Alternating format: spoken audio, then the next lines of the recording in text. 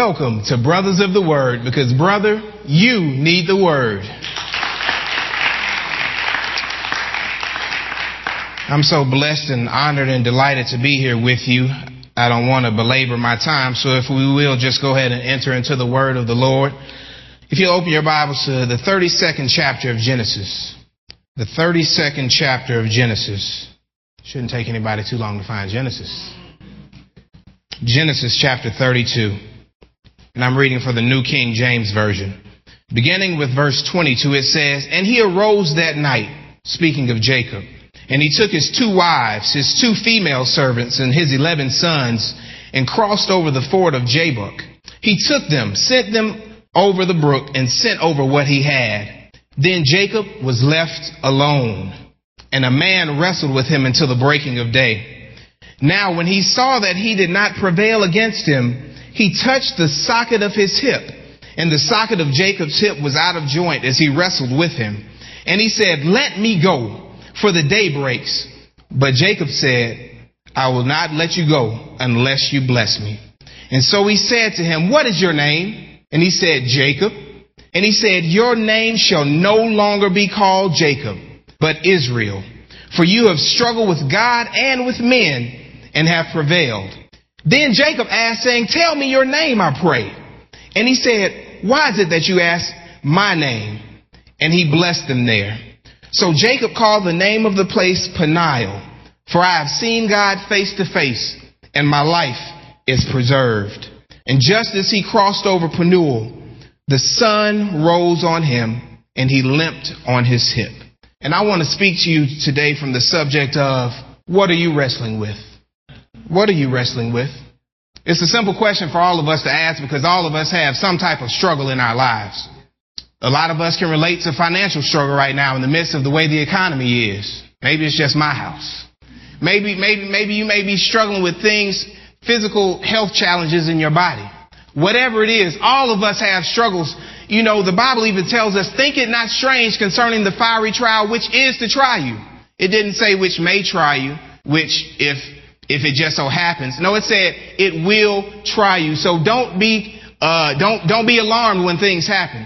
But I ask you again, what are you wrestling with?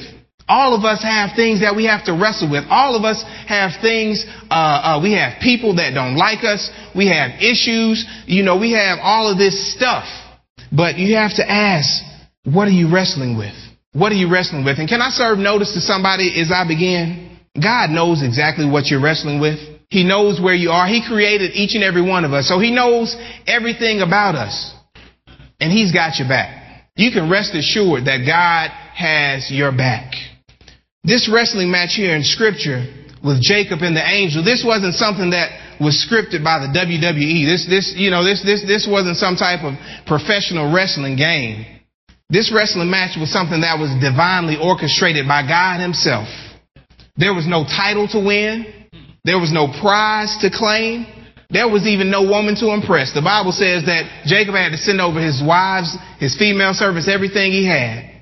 This matchup, it was set up on purpose to help Jacob come into an understanding of who God had made him to be. How many of us have gotten to a place in our life where God sets us up on purpose? A lot of times we'll fight against the struggle that God is bringing in our very life to try to change us, develop us, and make us better than we are. But God will set us up on purpose at times to develop us.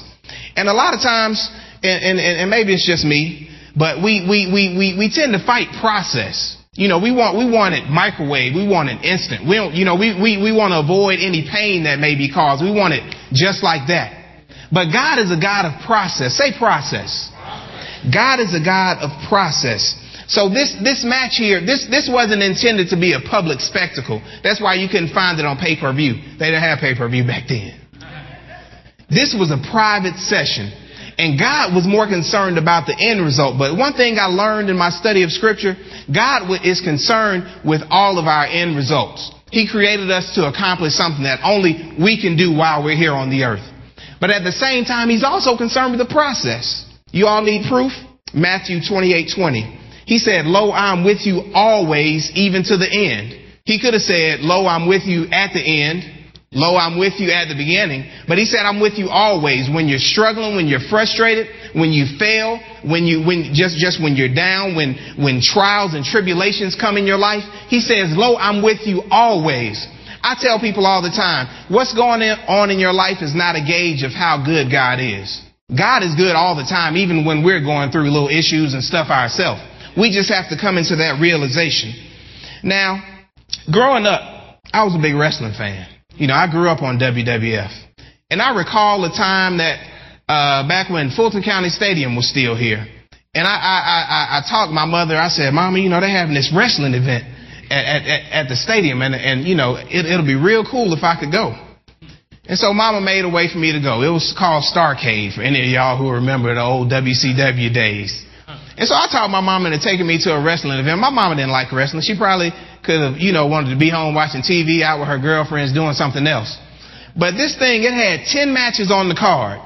So my mama said, okay, I'll make a deal with you. We'll watch the first 5 matches and then we'll go home. I said, well, Mom, you know, they say the best match is for last. And it just so happened that the main event was Dusty Rhodes and Ric Flair. That's all I wanted to see. I didn't care about everything before that. But my mama had to endure the process so that we could get to the end to see Dusty and Rick. And because she loved her son, she endured the process. She endured 10 full matches so that her son could enjoy wrestling. But there's something else about wrestling that I learned. And I grew up beating up the kids in the neighborhood and trying out different wrestling moves and all this type of stuff. And there are certain ways there are only a few ways that you can win in wrestling. And God spoke this to me. And I think it draws some great parallels. Now, the first way that you win a wrestling match is by pinfall. If you can get your opponent down on the ground, keep his shoulders to the mat, and they count 1, 2, 3, you're declared the victor. Now, the thing about pinfall, this is probably the most traditional way to win. But the thing about pinfall, in the spiritual sense, it's sort of short-lived.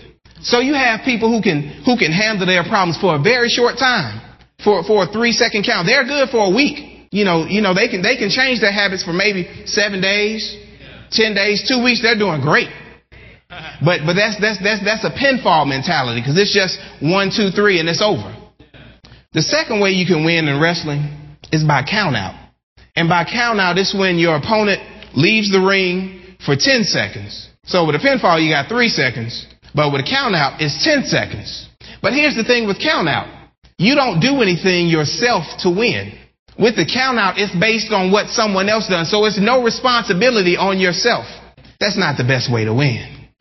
The third way to win, you can win by disqualification.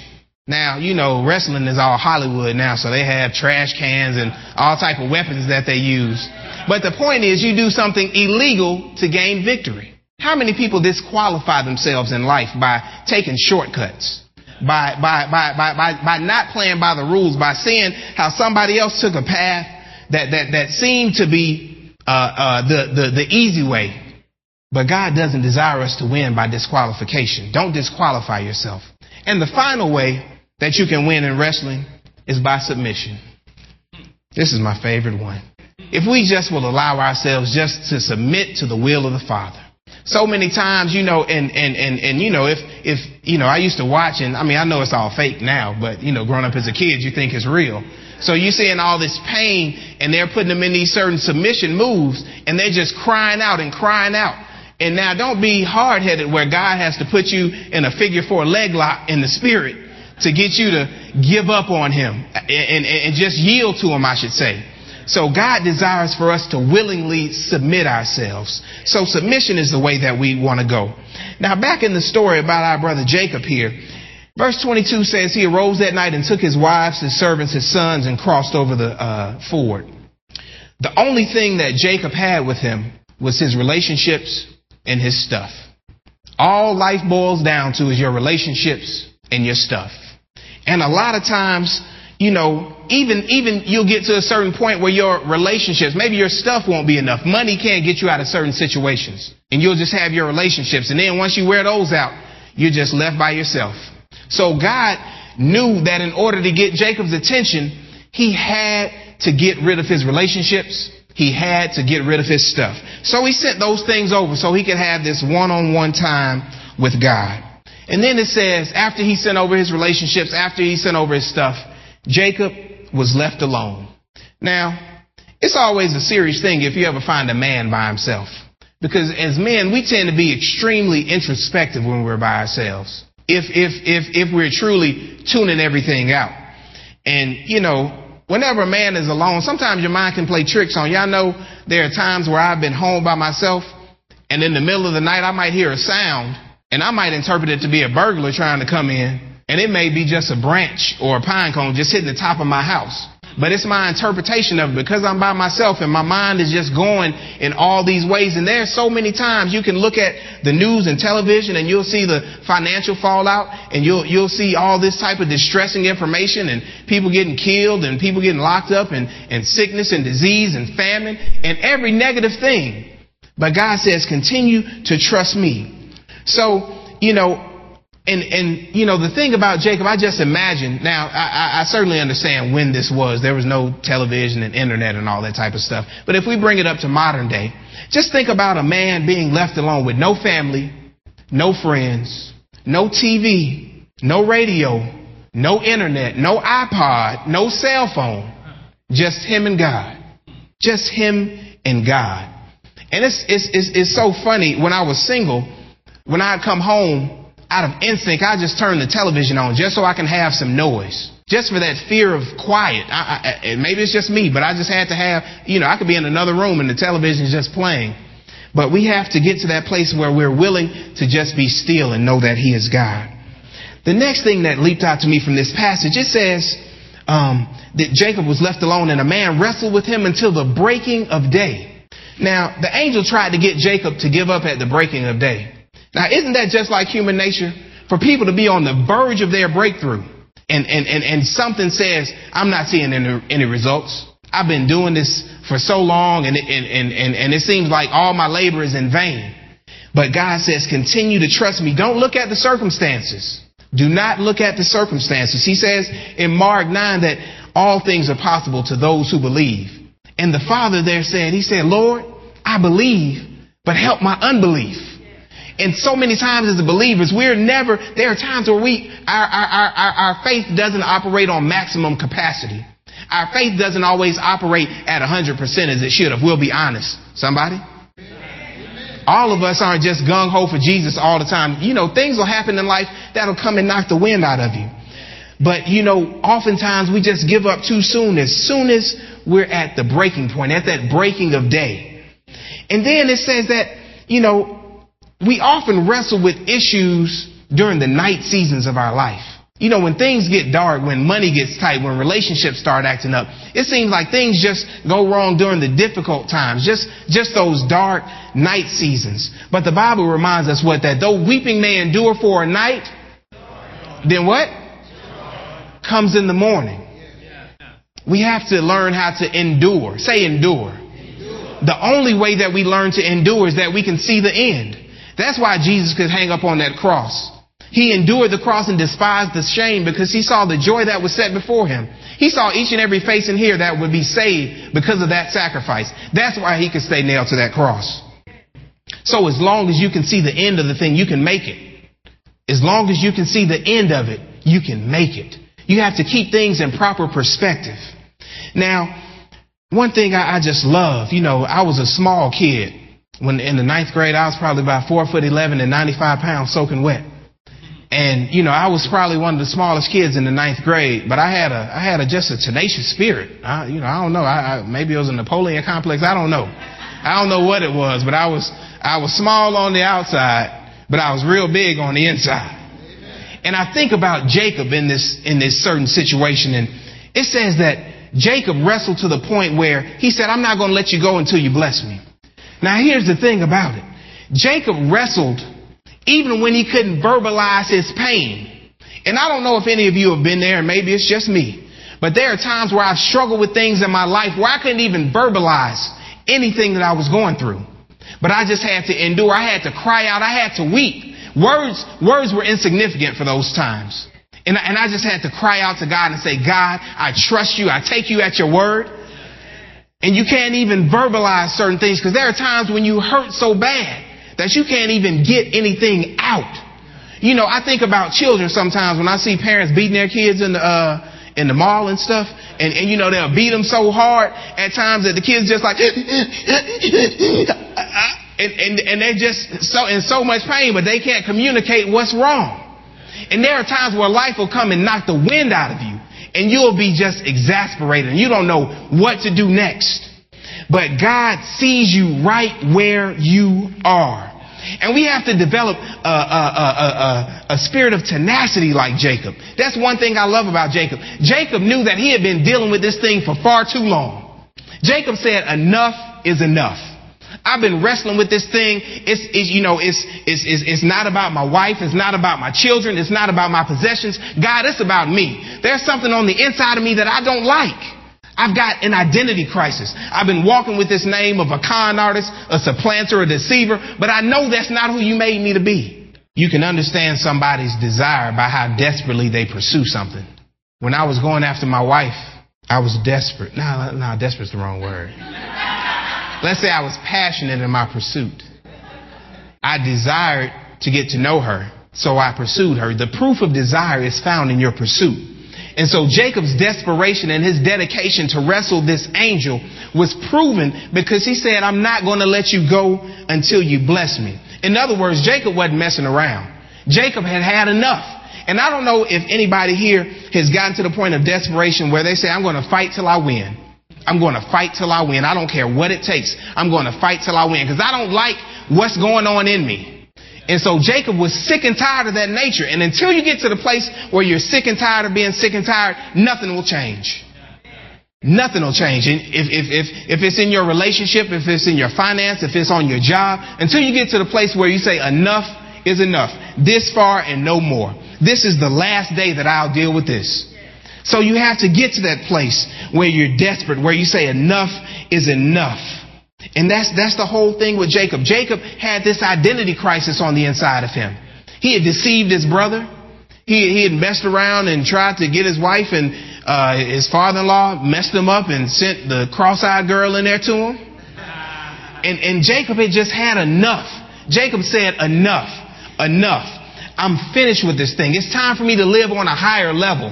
And when God is calling you to a higher level, you can't still fool around with certain things on a certain level.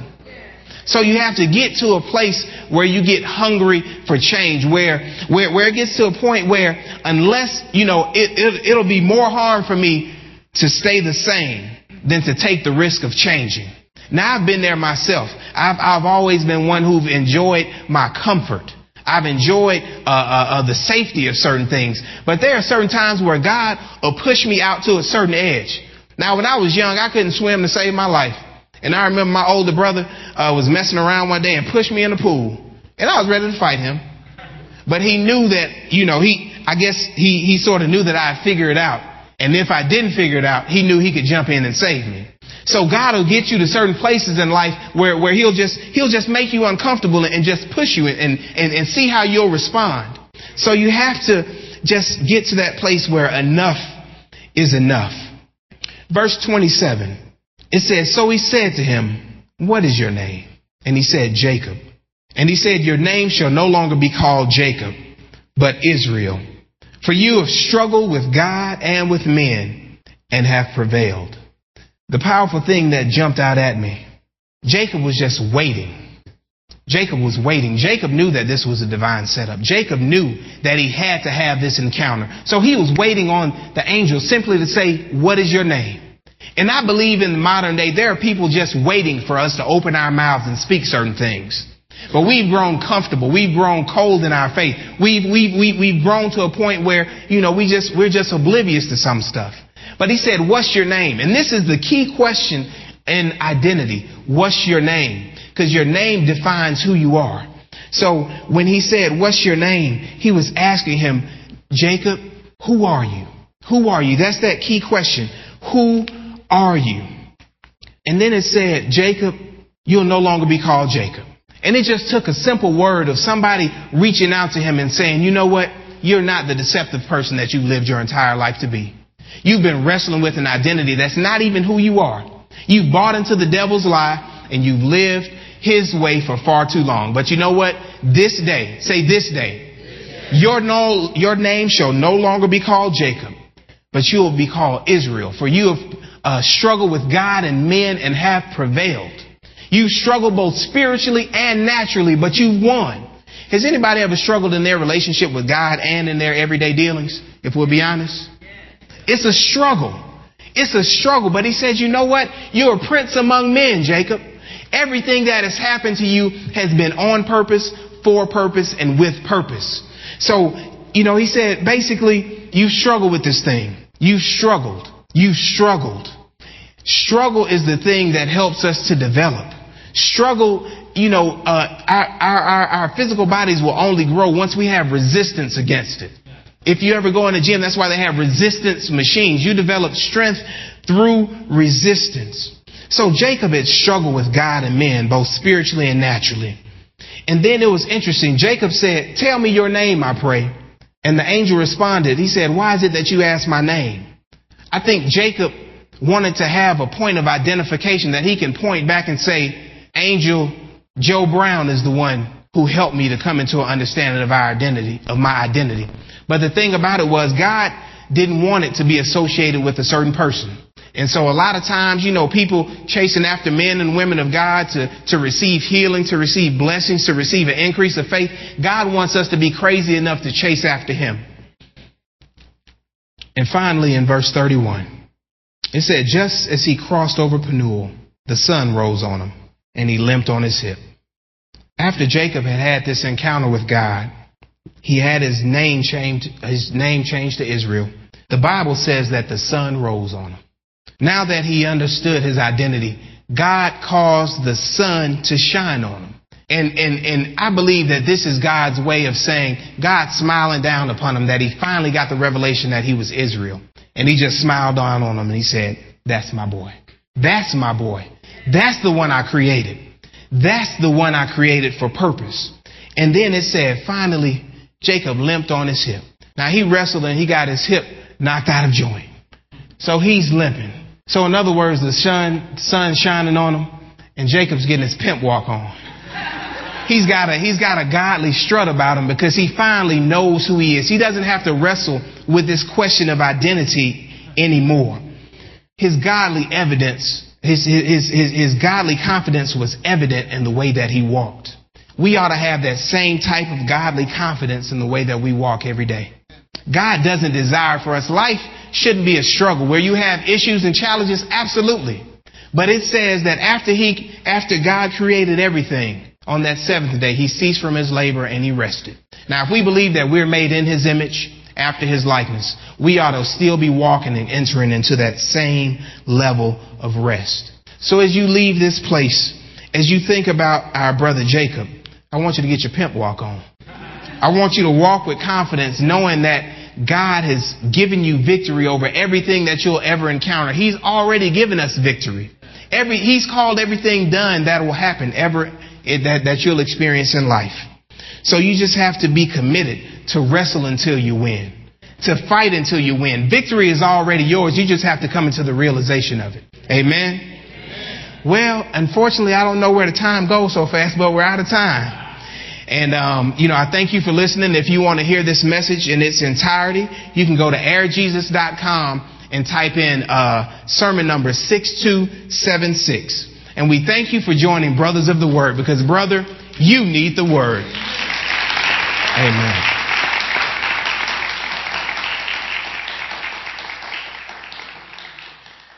This ends message number 6276 by Jason Thomas. To hear other messages or to send this message number 6276 to a friend, simply go to airjesus.com or theonlineword.com. This has been message number 6276. Listen to airjesus.com and theonlineword.com often, and keep your spirit charged up.